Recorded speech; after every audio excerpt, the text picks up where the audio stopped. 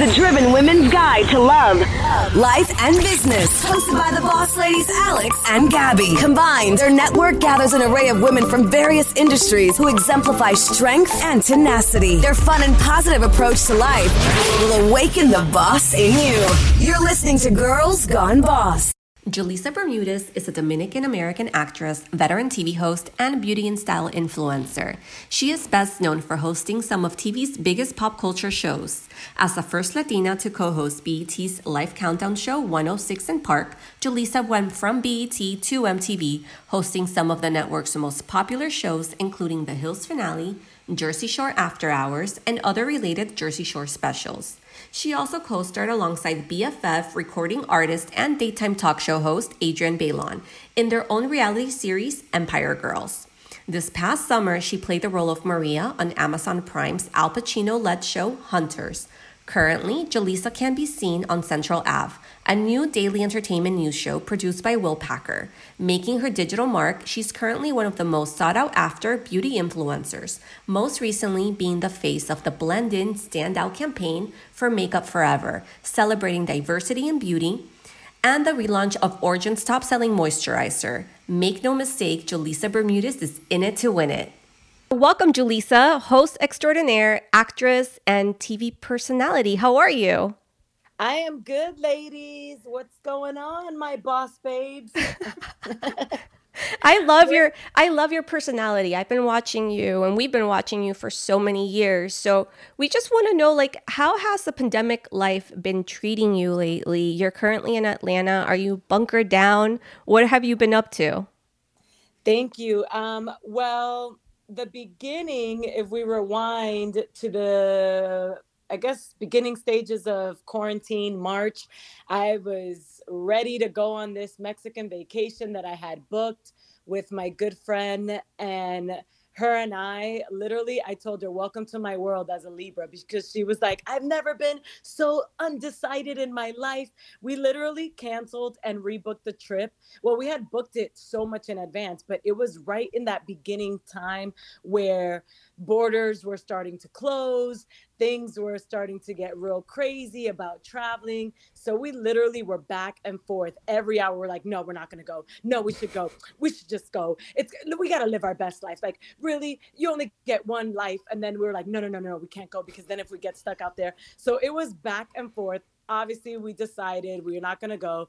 So that was kind of a bummer. And then I just realized, wow, I am as single and on my own as can be. So I live in LA, and I was quarantined in LA from March all the way up until I ended up moving to Atlanta in September, because I'm hosting a show called Central Ave, and we're based in Atlanta. Will Packer's our producer, and he does the majority of his projects out of Atlanta. So leading up to actually coming out here and spending all that alone time in LA, honestly, I went through a roller coaster of things. In the beginning, I was hitting the content super hard because I had all this time, and I didn't realize, wow, like maybe just literally sitting down and taking the time to just do all the things that you didn't get to do before. So that was my first stage of the pandemic and quarantine. And then I burnt myself out. I literally just did the most, and then I got burnt out. And then I was like, I'm just going to take a trip to at least visit my family.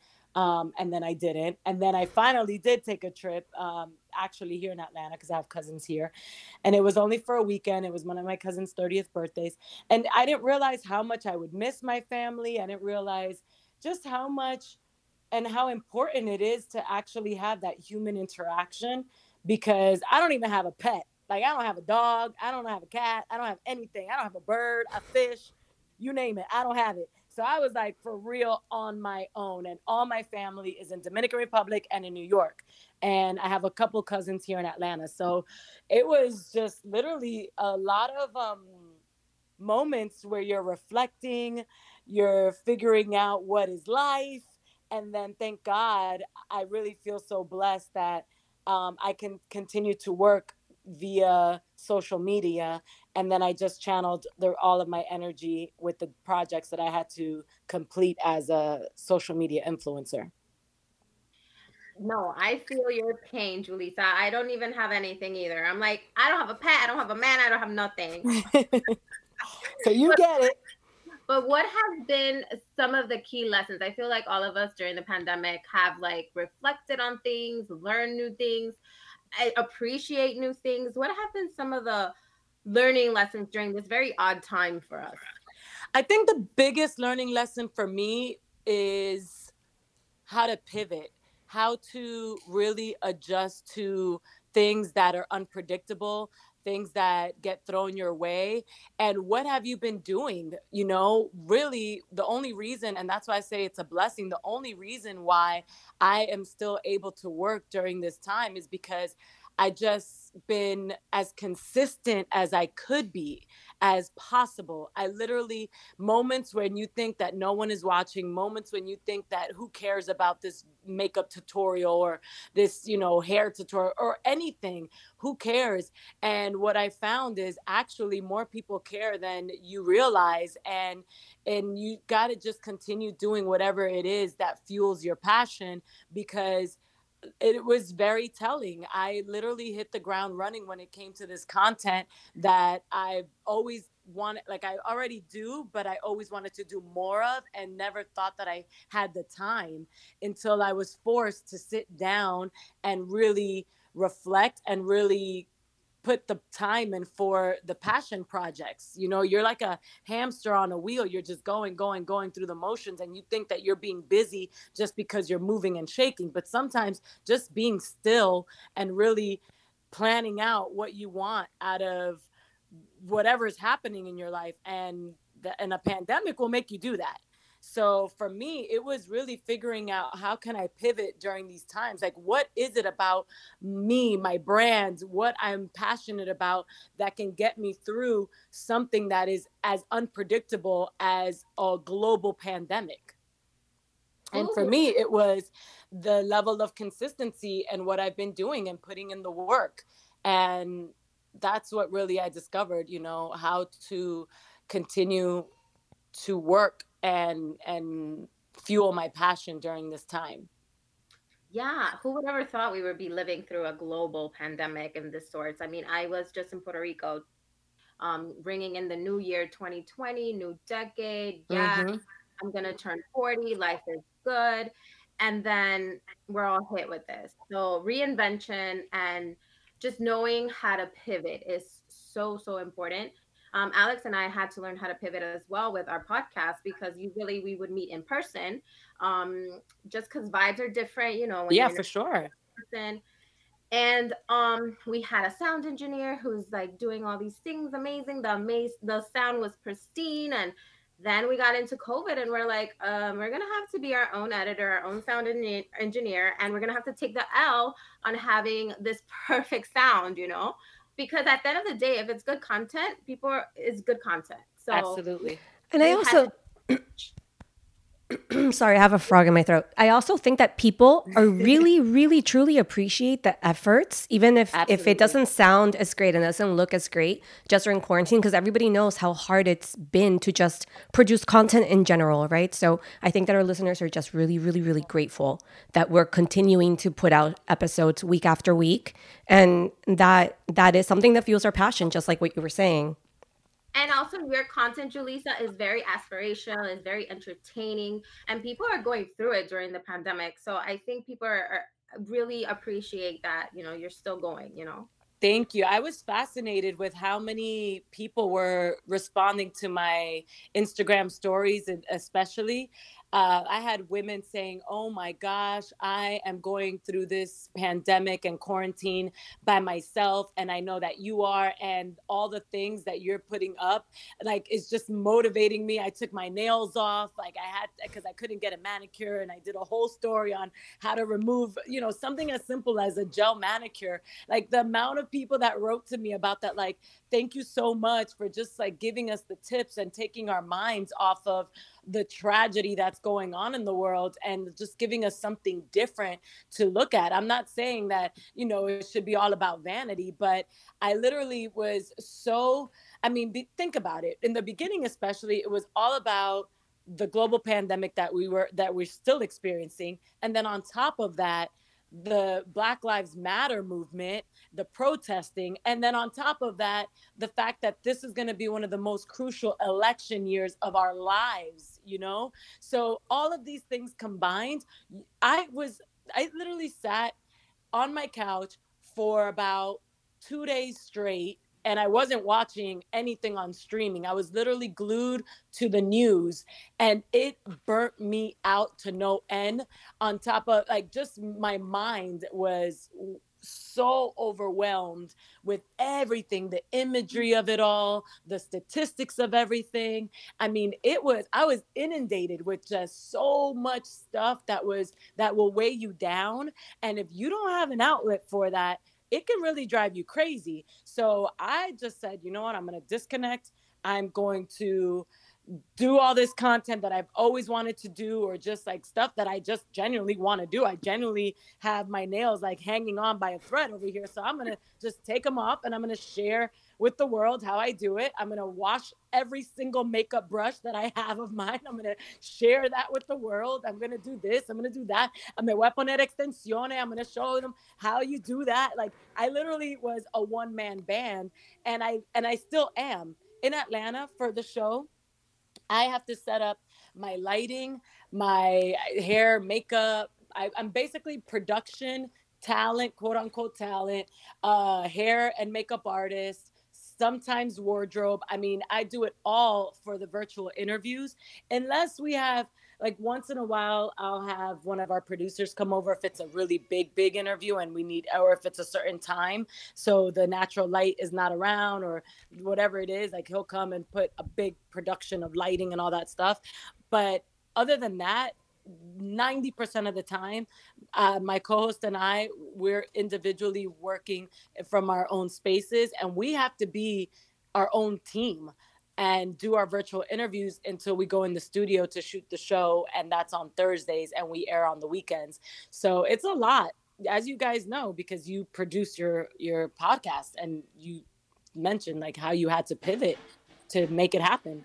Yeah, and Gabby and I actually, we both work with talent on our day-to-day 9 to 5 jobs. And for me, I do production, and I am so amazed by our talent, because like you said, they've had to be their own hair and makeup, their own grip boy, their own best boy, their own camera. You guys are like becoming producers, but there's something very valuable about that, because now you guys are like on the next level, and you guys can really literally do absolutely anything. But I really don't know how you guys even do it, and learn your lines and everything. You don't know what you can do until you have to do it. Exactly. But what I think is important about you, Julissa, which I think I always wanted you to be on the podcast, because you're like a girl's girl. You're like one of us. Like, I feel like you're so, people can relate to you 100%. You're a Latina, you're a go-getter, you come from a great family, and you have dreams, right? And you started in TV. What sparked that for you? What made you go and take that leap into television? And I mean, the first time I saw you was on The Roof, which was like, whew, long time ago. Long time ago. Thank you. That's so nice. I mean, you do these things and you never know, like I said, who's watching, and you kind of just go through the motions, and goals activate more goals, and you kind of just get into this nonstop spiral effect of, okay, it's a snowball. It starts building and building. Like, I accomplished this. What else can I do? But for me, I think it really started because I have 3 older brothers and I don't have any sisters. So the girl part of me is like, whenever I meet another girl that I think is super cool, I'm like, okay, now we're going to be friends, whether you like it or not. So it was more a matter of that. And then even the TV stuff, it was literally because my brothers never let me hang out with them. They never thought I was cool enough. My mom was like, no, no, no, no, no, tú no puedes hacer eso. Tú eres una niña. Tú no puedes estar afuera at that whatever time that I wanted to hang out, because I saw that my brothers could and I couldn't. It was that kind of household. My parents have been married forever, 40 plus years, which is amazing. So I grew up in a very traditional, I guess, Latino household with Dominican parents. I was born in Dominican Republic in Santo Domingo, moved to New York at 2 years old when my parents decided to go back to New York, and grew up in Queens. And then we moved to Miami very briefly because my parents just wanted to change, and it didn't work out because my mom doesn't drive. She's like a true New Yorker and has failed to get her license many, many times. So I think it was all about trying to really just be cool and impress my 3 older brothers. So I just had all this energy and I had to exhaust it in some way. So it was by way of performing and trying to put on shows. And then, my mom also always let me be very free when it came to expressing myself, which I think is such a blessing and so important. And then how it actually happened, I went to a sweet 16 of a cousin of mine that I didn't even know was my cousin. You know how that goes. In the Latin household. No, es que vamos para el Bronx, para tu prima, ella va a cumplir años. So while I was in this birthday party that I had no idea was even my cousin, there was another cousin of mine, and he was already doing some auditioning. He was getting small roles as an actor on different soap operas in New York. So my mom was like, oh, como tú quieres hacer eso, habla con tu primo. So I started talking to my cousin Jerónimo, and he was like, oh, well, I have this, viejita out of Long Island. She's a manager. She sends me on auditions.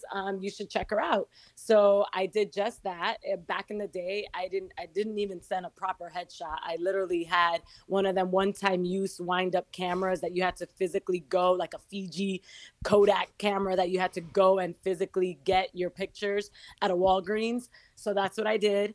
And I sent her 2-3 pictures that I took, and I didn't hear anything. And then she calls me like 3 weeks later saying that she's going to be having auditions in the city.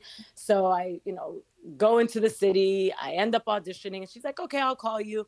Then I didn't hear anything again. And then she calls me out of nowhere, and it was for a Wendy's commercial. And it was the first thing that I've had ever auditioned for. I booked the job. I get a commercial. And that's how I end up getting my SAG card, because it played so much. And I actually had a line in the commercial, and that's considered a principal. So that's how you end up, the more principal work. They've changed the rules now. I think if you do background work for a certain amount of hours and projects, you end up becoming Screen Actors Guild SAG eligible. And that's what you wanted, because you want to be part of the union. That's how you get protected as an actor, as a person on TV. So I'm learning all these things. I didn't know anything. So then I booked this commercial, and I certainly didn't know how much money you can make in commercials. So I was like, what? At one point, I think I was making more money than my parents in residuals just off this one commercial. So this woman, out of Long Island, Donna Malo, that Malo Management, started just sending me out on a bunch of different auditions. And one of them was The Roof, which was the first show that I ever booked. And it was really funny because my mom didn't want me to go out of state for college. But the show, The Roof, after I auditioned and I actually booked the job, it was going to be shooting in Miami. So as you can imagine, I was all bummed because I'm like, dang, I booked this job. It seems like an amazing opportunity, but how am I going to tell my parents that it shoots in Miami? So I'm 18 years old at this point, and I'm like, you guys, I booked this job. And my mom was like, oh, but tú te tienes que ir. So she literally packed my bags for me. And I was like, what? I can? Because I'm thinking, like, you're not even letting me leave for an education, but for a job and to be on TV. She was like, oh, mija, you got to go. So she literally packed my bags, and I went to Miami, and that was my story on how I got on The Roof after auditioning. I mean, that audition was like crazy. It was like 500 people. It was more like a cattle call than an actual proper breakdown of an audition that you get. And that was the first time that it was my training ground for real, because I was going to college in Long Island for a semester and a half, and while I was still auditioning. So when I booked the roof, I had to leave college. So it was a couple of things. It was leaving college and having to leave New York to then go do this job. So imagine trying to tell my parents this. And the fact that and they were so supportive. It was the first time I ever saw my brothers like cry over me. I was like, oh, you guys actually care that I'm leaving? Okay. So I packed up, I left, and I started hosting this show called The Roof. And that was my first time on TV on Mundos. When NBC and Telemundo merged, they really wanted to come out and have this network that would cater to Latinas and Latinos that grew up in this country in Spanish-speaking households, but themselves were influenced by all things pop culture and American, lifestyle and all these things that they would see and, being in America and speaking back to their parents in English. So we were very much Spanglish, and the show I thought it was pretty trailblazing in the sense that we were the ones that were mixing pop culture and mainstream music along with reggaeton. And back then, I feel like it was just on the cusp of when reggaeton was about to be really, really big. As far as mainstream, reggaeton is still huge, and it was big back then. But I feel like, you know how it is. They called it like the Latin wave or whatever it was back then. Well, fun fact, Julie. I was one of those like 500 people in there. No way. You were? I didn't know this about you, Gabby. Yes, I did. I remember going, and they had you doing all these things on camera. But I'm glad you got it because you killed it, girl. Oh, thank you. So wow, so you know exactly what I'm talking about, like how crazy that process was. It was very, very crazy. Yeah, I always wanted to. I mean, I did radio and stuff like that. But when I saw that, it really immediately spoke to me because, like you said, there had never been a show or anything that really truly represented us Latinos living in the US that consumed both worlds, like general market and Latino, like Latin music. So, and I remember it was with Frankie Needles. Yes. It was such a vibe. Yeah. And the thing that I feel like The Roof did a really good job at balancing was figuring out how to cater to Latinos from all over in the US, because let's be honest, Latinos in the Northeast are very different than Latinos in the Southeast, are very different than Latinos in Texas, than Latinos on the West Coast. And I feel like The Roof, I don't know, they had this like formula, the way the show was produced, to be able to, I mean, we had, people and hosts, man on the street hosting out in on the West Coast. So I think that was a really good element that made it also connect. So I feel like we just figured out a way to balance this thing that we can all relate to, which I think is really hard. And that's why I always say, when it comes to people that don't understand what the difference between a Dominican is, a Puerto Rican, a Cuban, a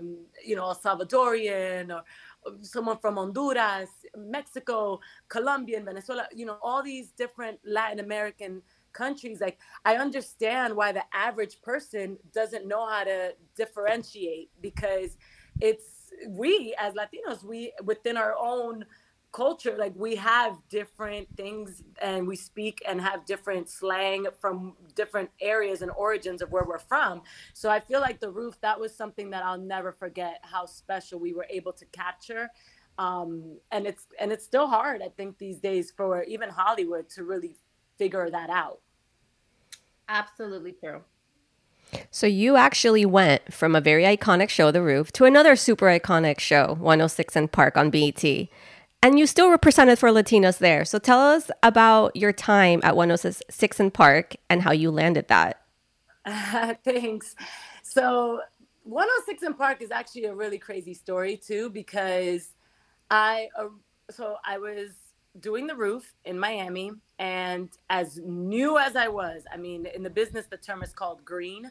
As green as I was, not really knowing as much, I knew enough to where when it was time for my contract to be renegotiated for The Roof, they were throwing like a crazy amount of years that they wanted to lock me down, and things that I was like, I don't know if this seems right.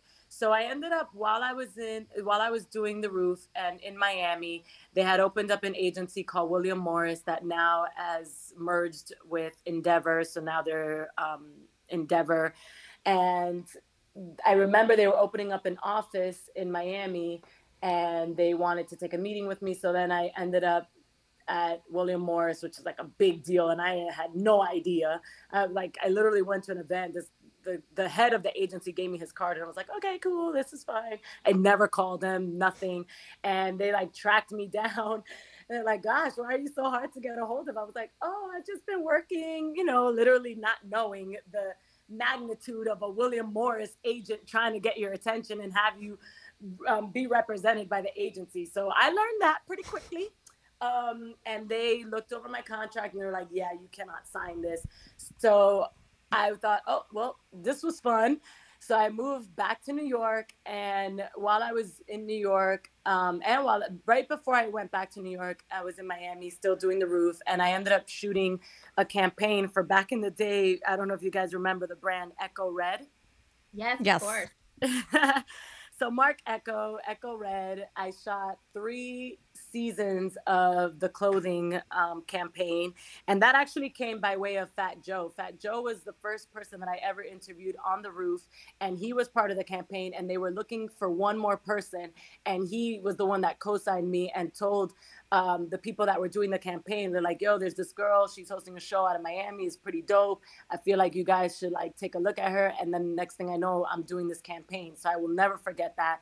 So the campaign comes out, it's in all these magazines and Macy's, like life-size posters. So of course, my brothers who always had would read Vibe magazine.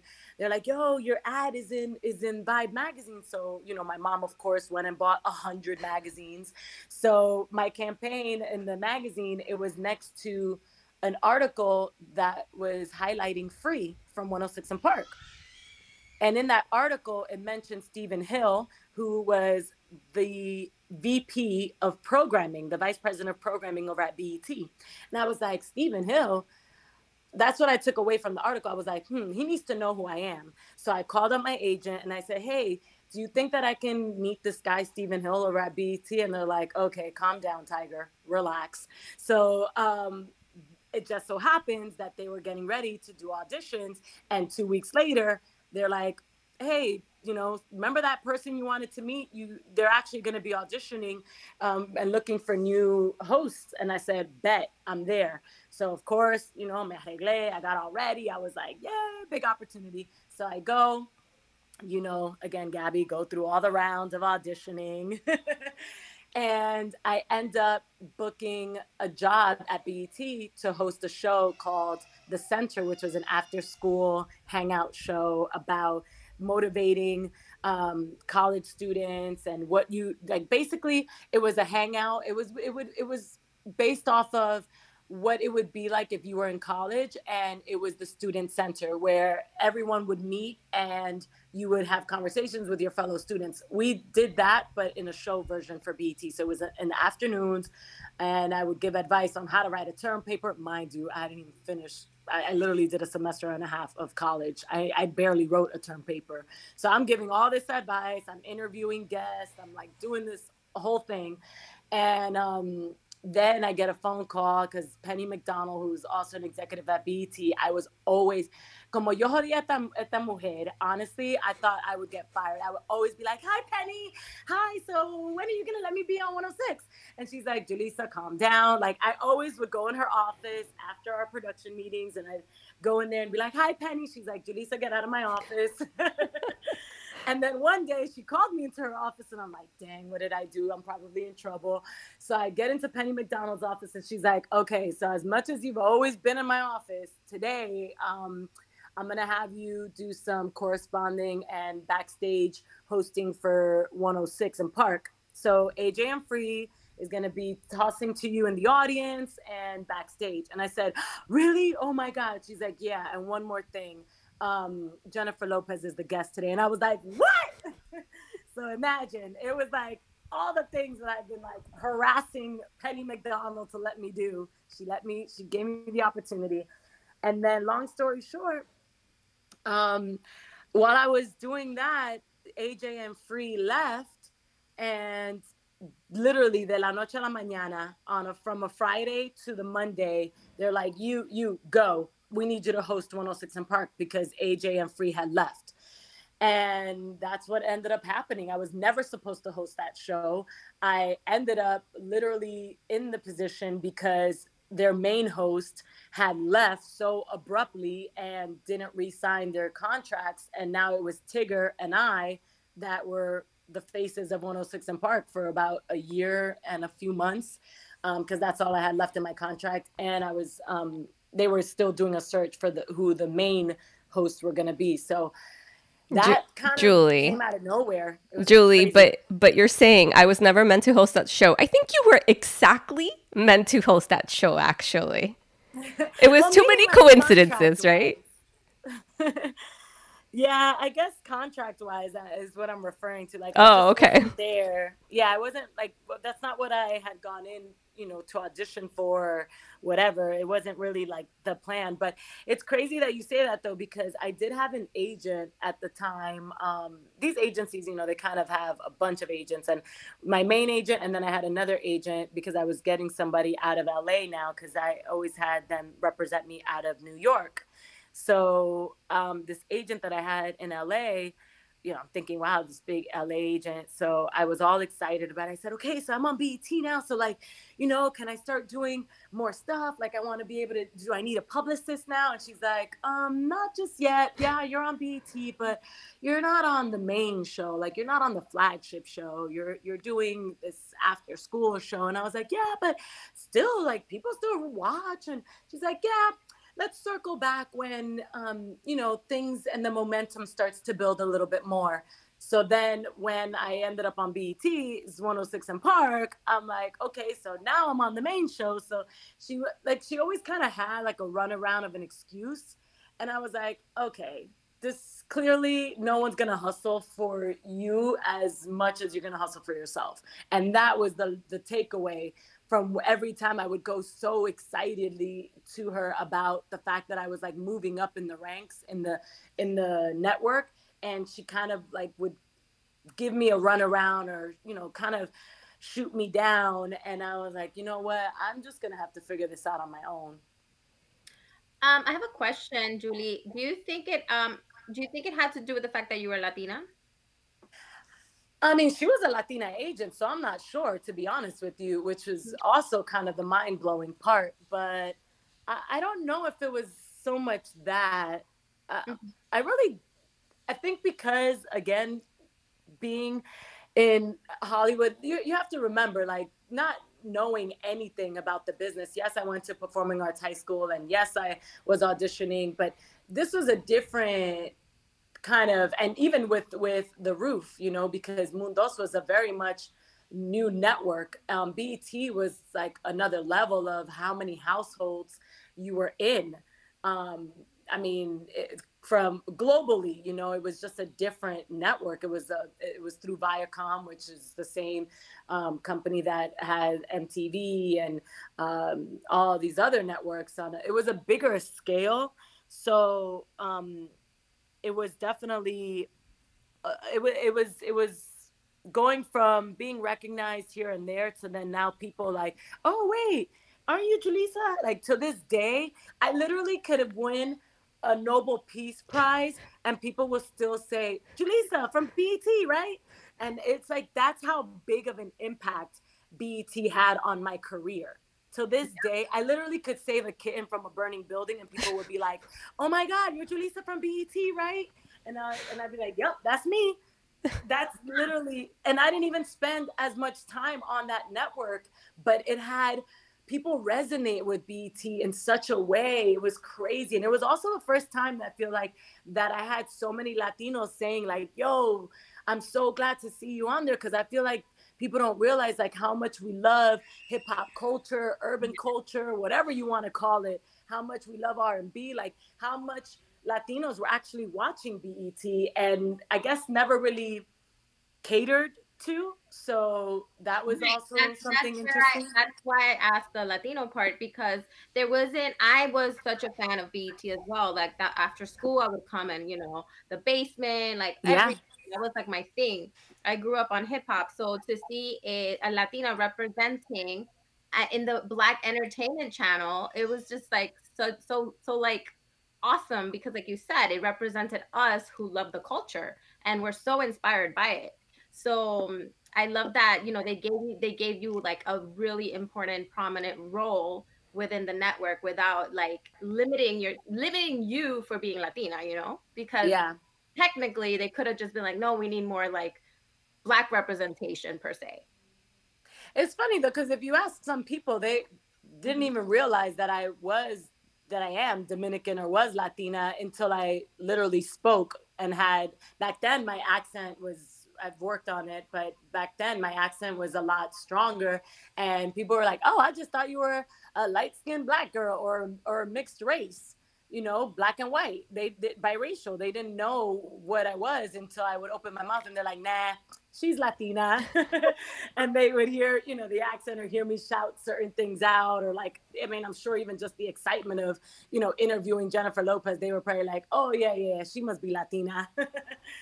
So it was really interesting because to this day, like people will tell me like they didn't know until I opened my mouth and said something, because I guess my look back then was, like I said, I looked more mixed race or biracial or just more ambiguous compared to the Latinas that actually were in the limelight, even to this, you guys know, it's now, I Yeah. guess that's where the term Latinx has now derived from, because the majority of Latinas that we always would see, whether it was growing up watching telenovelas, Thalia, or even Salma Hayek, Sofia Vergara, even Jennifer Lopez, like they always looked, they they they always looked more, that was a certain type of what people thought, just everyone in general.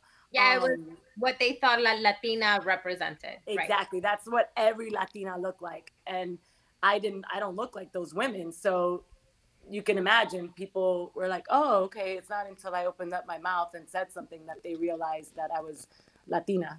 And during your And time of, sorry, Gabby, go ahead. no, sorry. No, and I'm saying, and I know that you also gave way, because I know they were doing that whole host, they were looking for the host, and I remember it was like such a big deal because like people could actually submit their casting videos, and Mm-hmm. we ended up having another Latina, Roxy, come and represent, and she won the contest. So it was like, I feel like you kind of paved that way for us in BET, so that's awesome. Oh, thanks. I mean, honestly, you don't think about those things when you're doing it, and then it's literally not until people bring it up or mention it that you're like, "Oh, I guess that was a moment in time, huh?" Because you're just, honestly, girl, you're just going off of what can I do next? Like literally one goal, then kind of breeds the next one and influences the one after, and you're Yeah, just new saying to doors yourself, open. yeah, you literally don't think about like, I'm gonna be a trailblazer. Right. At least I did it. I was just like, I just want to continue working, and I love what I'm doing, and I can make a living doing this. Cool. Like I just want to see how far I can go in this. So during that time, because you were there for a little while, what was your most memorable interview? And then what was like the most epic fail interview you've ever had? I think that's a fun question. Yeah. I mean, most memorable, one of the most memorable for me is interviewing Mariah Carey, or was interviewing Mariah Carey, because I was such a big fan of hers. So yeah, it was definitely Mariah Carey. And I feel like she Um, doesn't do, maybe back then she did, but I just feel like she doesn't really do that many interviews, period. yeah, she recently did one with Oprah, which is really dope because it's about her book, her memoir, um, Yeah, the that one she that she just just wrote. released. Yes. And I felt like, wow, she was being very transparent and very candid, and I thought that was dope. So yeah, Mariah Carey for sure. And then I don't know if it was a total fail, but I feel like I got Kanye before Kanye was Kanyeing people. Um, like he literally, it was live because 106 in Park, the majority of the shows were live, and I was reading the prompter and he just like completely cuts me off and is like, why they got you saying all this stuff? And like literally went off on like a Kanye kind of rant. And this was back in like maybe 2006, 2005, 2006 when I was on. And I thought I was so embarrassed, but it is what it is. I tried to play it off. But you are so much more resilient because of that. Now you're prepared. Let's go. So Yeah, for sure. live TV is not easy. Like, I mean, just hosting this, yeah, like it's a little bit more like casual on a podcast, but like on live TV, whoa, that's a lot of pressure. So props to Yeah, you. a lot of people, I mean, for that just started watching me when I first was on BET, they thought I just came out of nowhere. But people obviously that watched me prior to that on The Roof, they knew because The Roof was live 2 hours every single day. So that kind of training, the reason why I ended up leaving college when I booked the job was because I thought to myself, this is about what I'm literally enrolled to learn. I'm about to get firsthand experience, and that's priceless. So the things that I was taught and the things that I came away learning doing The Roof is, you can't teach that in a classroom. So I thought to myself, well, I'm gonna bet on myself. I'm gonna take this opportunity, and go out there and do it. And then if God forbid it doesn't work out, I can just always come back to school. Like school's always gonna be there. The opportunity's not. And that's why I'm not saying like leave school, drop out, but when an opportunity presents itself and it feels right in your soul and in your gut, you got to go for it and see what happens, because you don't want to live with the what if of it all. I love that. I love that because our listeners are definitely probably going through some type of transition. Some maybe they're trying to make some decisions with their lives, and sometimes you just got to be ready to go when opportunities arise, and that's exactly what you did.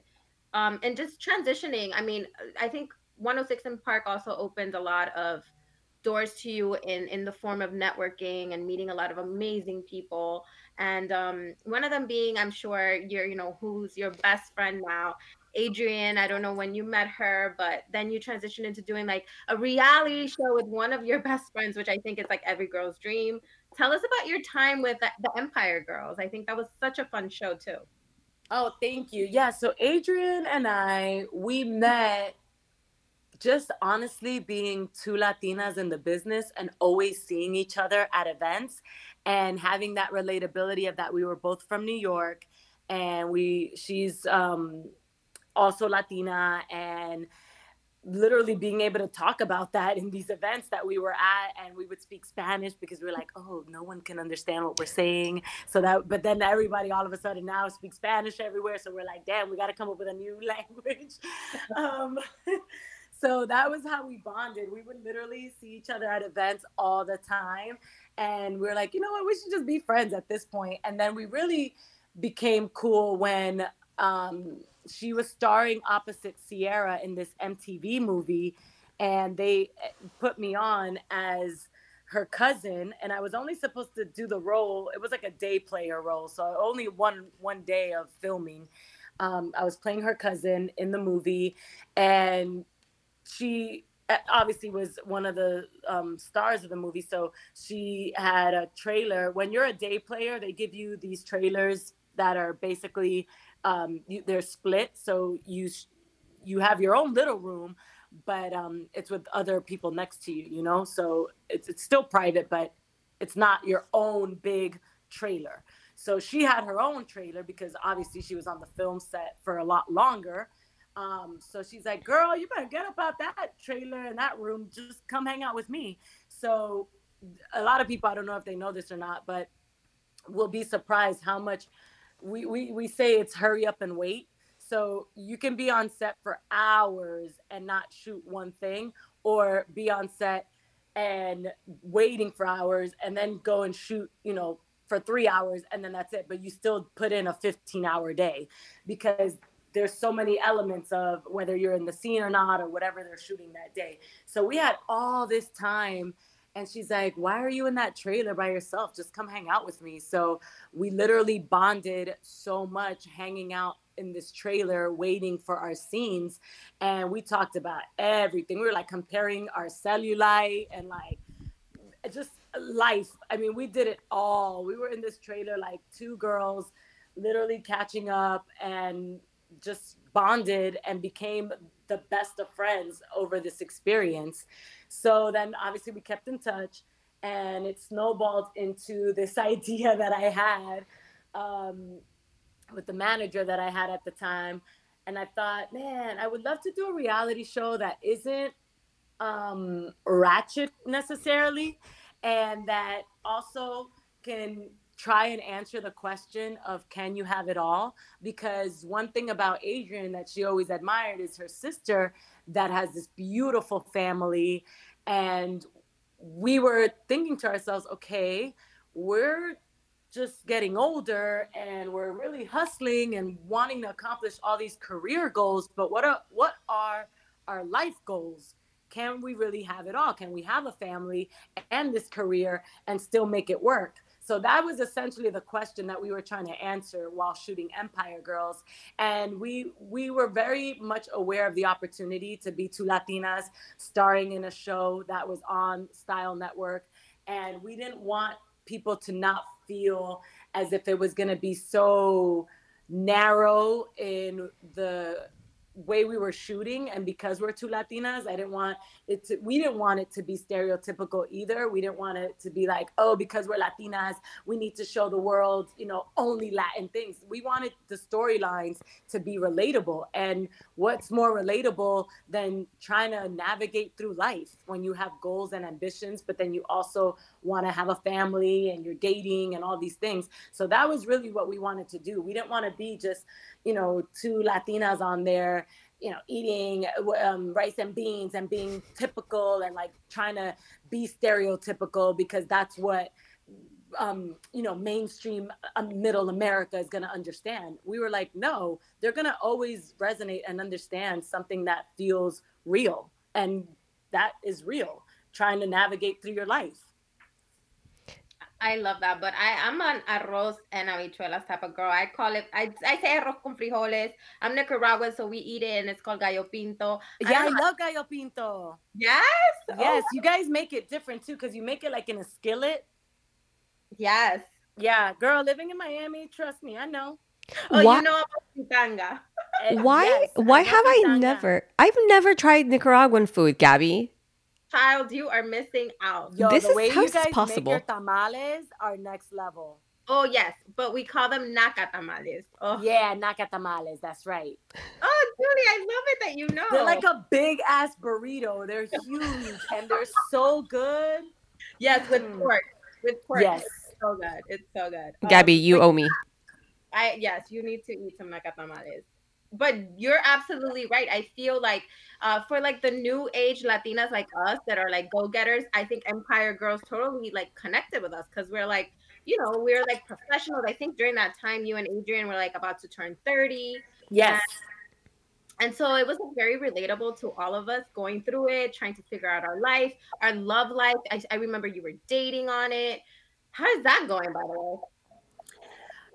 Yeah, we just really wanted to show that we were multi-dimensional. There's nothing wrong with being on there and eating typical Latin food, but we wanted to just show that we do that, yes, of course, but we're also very much other things. So that's what I meant when I don't want people to get this message misconstrued, but I'm basically saying like we wanted to just show that we were very much relatable in all kind of ways and not just put out stereotypical things that people want to see from a Latin household. Yeah, and kind of label us differently than we really are. Yeah. But dating, honestly, I've had really good luck during quarantine. I like reconnected with someone that I hadn't seen in forever and even forgot how we met. And it's been going really well. I mean, knock on wood, si Dios quiera, we'll see. Oh, I'm so happy for you because the struggle is real, honey. Very. Alex is married, but we always talk about my dating life, which is non-existent.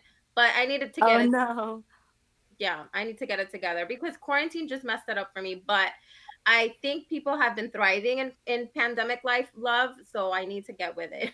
Yeah, I'm surprised you haven't had anybody from your past, circle around. Like, Maybe hey, girl. Yeah. maybe not the ones we want to Yeah, resurface again. Yeah, We maybe have to be maybe not. careful with that. we gotta keep him in the back. Yeah. So Yeah, Julie, you're married, Alex. So y- how has quarantine been for you? Because I'm sure, you know is this the what? most time you've ever spent together? Okay, so usually I want to kill him, but during quarantine, it hasn't been as bad as one would think it would be, like being in the same house with the same person 24/7. It's actually been better for our relationship. And I think it's because I'm home more. And before, I was always working and traveling, and I was never home, I was never present. And this has given us a chance to actually get to know each other in a very different level. And it's been really great for our relationship. I also just had a baby 9 months ago. So my quarantine started a little bit earlier and it just hasn't finished so far. Yeah, Thank congratulations. you. Thank you. Oh my god. But tell us about Hunters. I mean, I think that's another exciting gig that you got and now you're finally going into like acting. So congratulations on that. Yeah, Thank you. and Julissa, so the character that you play, Maria, you're a nurse, and you're also a lesbian, a nurse, and is it based in the 70s? Yeah, So, 1977. what do you want people to take away from the character that you're playing? So hunters, I mean, what I would love for people to take away is a more respect than ever for essential workers. I mean, I only got to play an essential worker, so all the love and respect to all of the real nurses out there. But what I want people to take away, especially because of the time period that Hunters takes place in, and being um, a lesbian in that time period, was very, very, very different than nowadays. And I think I just want people to take away more love, the message that I feel like 2020 really needs to be ingrained in people's minds, and all the judgments and all the things that people put like all this hate towards doesn't make any sense. And also, Maria was so different than Millie, who was my partner in the show. Maria really wanted to be free in showing off the relationship, as opposed to Millie, who wasn't comfortable with it, didn't want her family to know about us. So that's where the conflict, some of the conflict was coming in our relationship on screen. So I think the takeaway is really, you have to live your most authentic life, and you only get one, and live it, display it, show people that you're human, and no matter what your choices are, who you choose to love, it doesn't matter. And I think that was really Maria's way of thinking, and that was her kind of her goal. She was like, I don't want you to just love me behind closed doors. I want you to love me no matter where we go. And I think that was a really important message. So hopefully it translated. I also did have people messaging me about, one of the scenes in the show, and they were like, thank you for, trying to capture it as real as possible. And that is, obviously, as an actress, you want that. As an actor, you just want people to feel like you're doing the role. It's justice and relatable in it while you're doing it. So yeah, I mean, what a show. I literally put myself on tape for that. I auditioned and sent in my tape, didn't hear anything. And then next thing I know, when my agent called me back, they're like, yeah, we got an offer. I'm like, okay, so who else am I up against? They're like, no, no, no, you got the role. I was like, oh, okay, cool. Because I thought it was like myself, and, it always gets narrowed down to, it's like you and like three other contenders, three other people they're thinking about, three other actors. So I was like pleasantly surprised. And then when I got on set and they told me that they were actually looking for their Maria for a while, I was like, oh, well, don't gas me up now, because I might really get back into acting. That's so exciting. I feel like you're living out your dream. And this is like everyone's dream, that's listening. It's like, how do we turn our passions into the things that we do on a daily basis, into our dream job? And so that's why we really wanted you on the podcast, Julissa, because you're inspirational. You are, it also is very realistic because it took time. Like a lot of people think that things happen overnight, that all of a sudden you're on TV, just, like you've been working at it for a long time. And I just wanted to ask you, like, what would Julissa then tell Julissa now? Like, what have you, like, how you have evolved so much. And, I feel like she'd be proud of herself.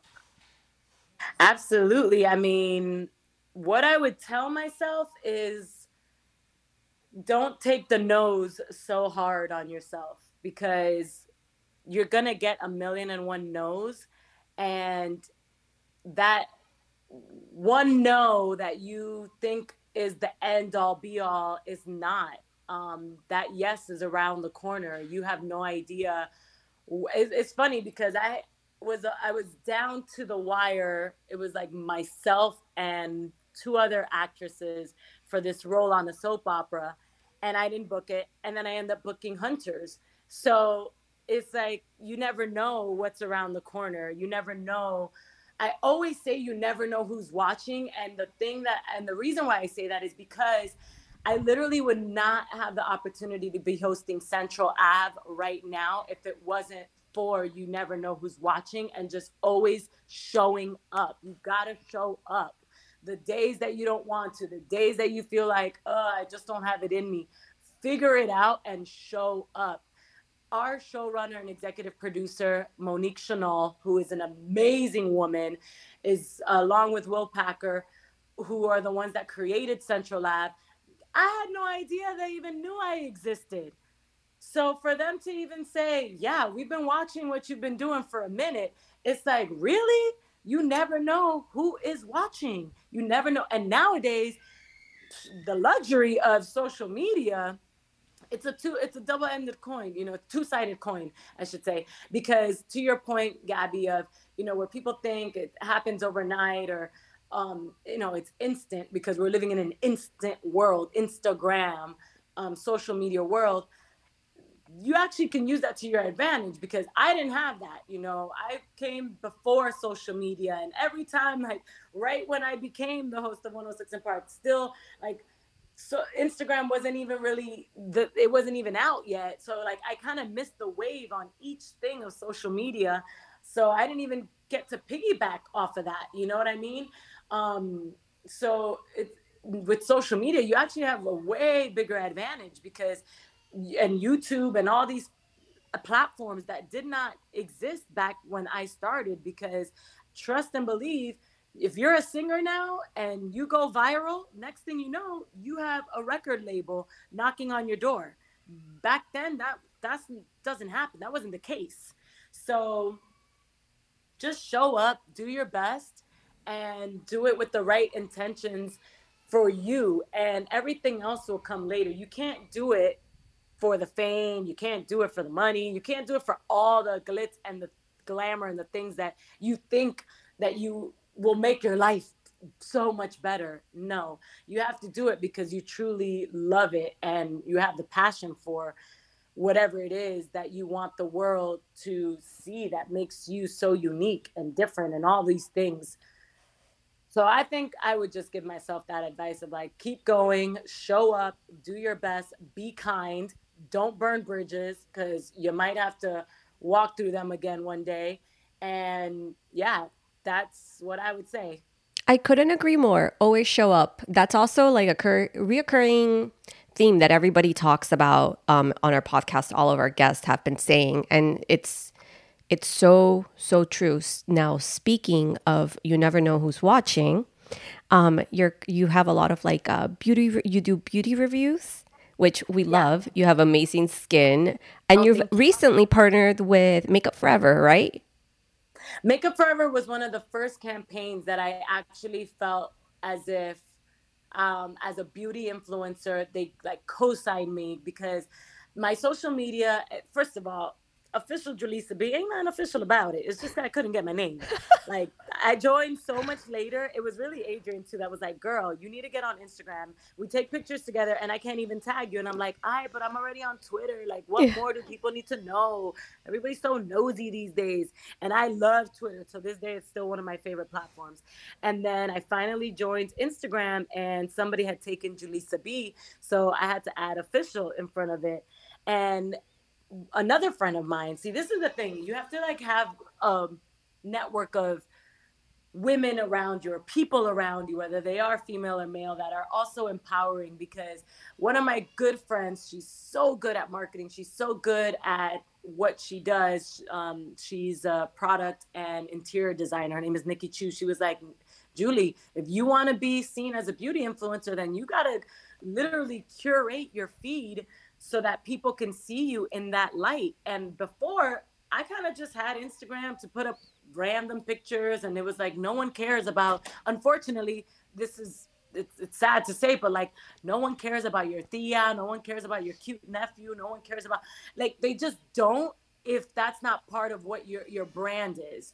You know what I mean? So Yeah. I just had a bunch of random pictures, and I had to really curate and start being more aware of the content that I was putting out there. Because if I wanted to have beauty brands and the attention of beauty brands look at my feed and follow me, I needed to just start cranking out as much beauty content as possible.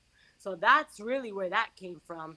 And then when I caught the attention of Makeup Forever and they wanted me in the campaign, I was like, oh, this is working. And then of course you just continue to, go hard.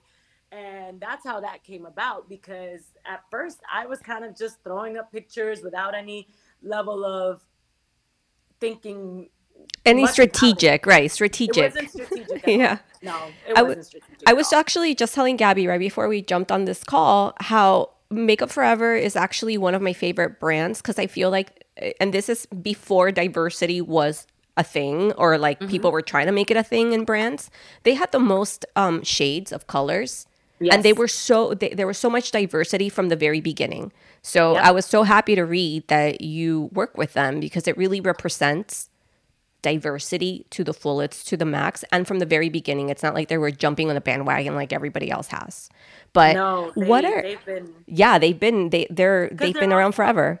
the brand was originated and started by a makeup artist. So they know that at the core, makeup artists, their kit, a makeup artist's kit is beyond diverse, because they never know what they're gonna need. Exactly. So now that you do all these beauty reviews and everything and all these videos, can you share your top 2 beauty secrets with us? Whether it's like lashes or anything, getting ready in the morning or before you go to sleep or going out, anything. I mean, I feel like I say this pretty often, but it's never going to get old. And that is making sure that you take off your makeup, no matter how tired, drunk, whatever. Damn it, You Julissa. have to take your makeup off. That's not what I wanted to hear. You have to. It's so important. I do what's called double cleansing. So I love cleansing balms, cleansing oils. I like to break down. I feel like nothing breaks down makeup better than an oil or a cleansing balm. Something that really is literally breaking down makeup. What's a cleansing balm? So a cleansing balm essentially is basically a solid kind of, it can be a gel, but it's solid, and you scoop it out most of the times, and then you put it on your face, and it melts the more you rub it, it just starts melting on your skin and melts along all the oils and all the things in the makeup.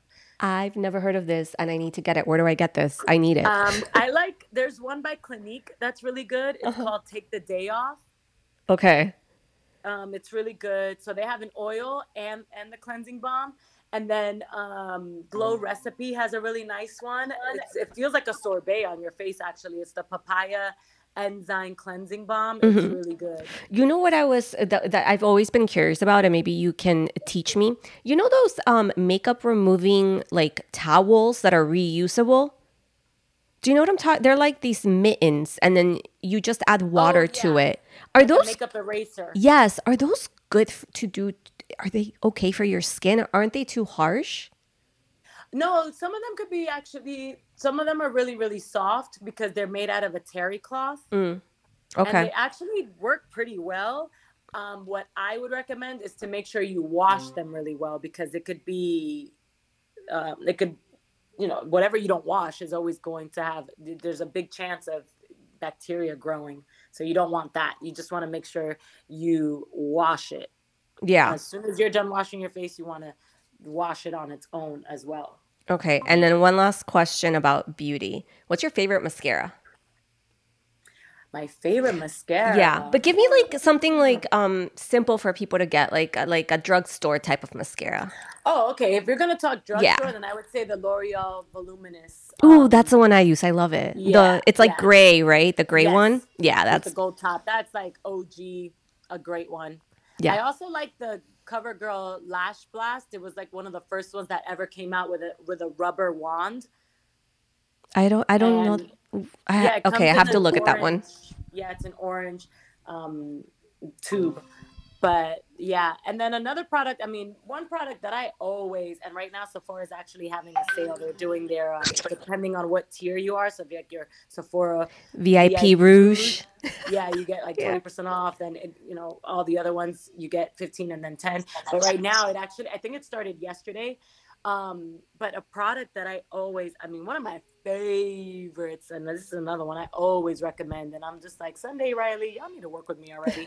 So Sunday Riley, they have a product called Good Genes, GENES. Okay. It is a serum, and it's got lactic acid in it, and it's one of my absolute highly recommended products because the lactic acid naturally exfoliates the dead skin and retexturizes your skin while you sleep. You don't even need a lot. You can also use it as a mask. If you have large pores, I feel like it's great. If you have texture issues that you want to correct, I think it's one of the best products out there. And they've reformulated, I think, a couple times. And the original one, I mean, so good. And Sephora sells it in what's called their Power Duo. So you get the Luna oil that's got a really good retinol oil and the Good Genes, but it's a retinol oil that's still calming enough on your skin because it's got this ingredient called blue tansy, which is really calming on your skin. And then you've got the Good Genes with the retinol and lactic acid. Yeah. So Sunday Riley, Good Genes. I like it because it has my daughter's name. So of course I'm going to love it. Yeah. Yeah. Oh my God, guys, this is amazing. I feel like I need to do a Sephora haul with Julissa one day because we are all trying to keep our skin very, very hydrated, beautiful, because, we're going into another decade that we want to still look young. Yes. Yeah, and now with maskne is a thing. What's that? What is that? Oh, from the computer? No, maskne, like getting acne from wearing a mask.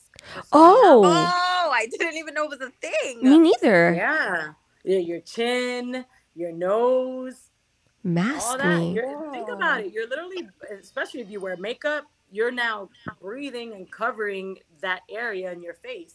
That didn't even dawn on me. Probably because I don't really leave my house. For when you do. Yeah. Julissa, it's been a pleasure having you on the podcast today. You are absolute joy. Everything that we knew you were. Thank you for your time and for telling us your story. I think everyone's going to be very inspired by it. Thank you, ladies. I love what you're doing. This podcast is awesome. Continue to motivate. I mean, I'm like, I listen and I say, oh my gosh, these are gems. You guys are dropping gems. I love it. Thank you. We had one of your girls on it, Mirtha. I know you're very close with Mirtha. Yes. Did I talk more than Mirtha? Because Mirtha's quite loquacious. I think her episode was a little bit longer, but you guys are up there. You guys are up there. But we loved her too. So Yes. we see why I you guys love are Mirtha. friends. I love her so much. I actually was just hanging out with her last weekend because she was in Atlanta. She has tell her we say hi and that we send her our love, and thank you again for doing this. Yes. Absolutely. Thank you. Thank you everyone for listening. Till next time, have a great day. You're listening to Girls Gone Boss, hosted by Alex and Gabby. I love you guys.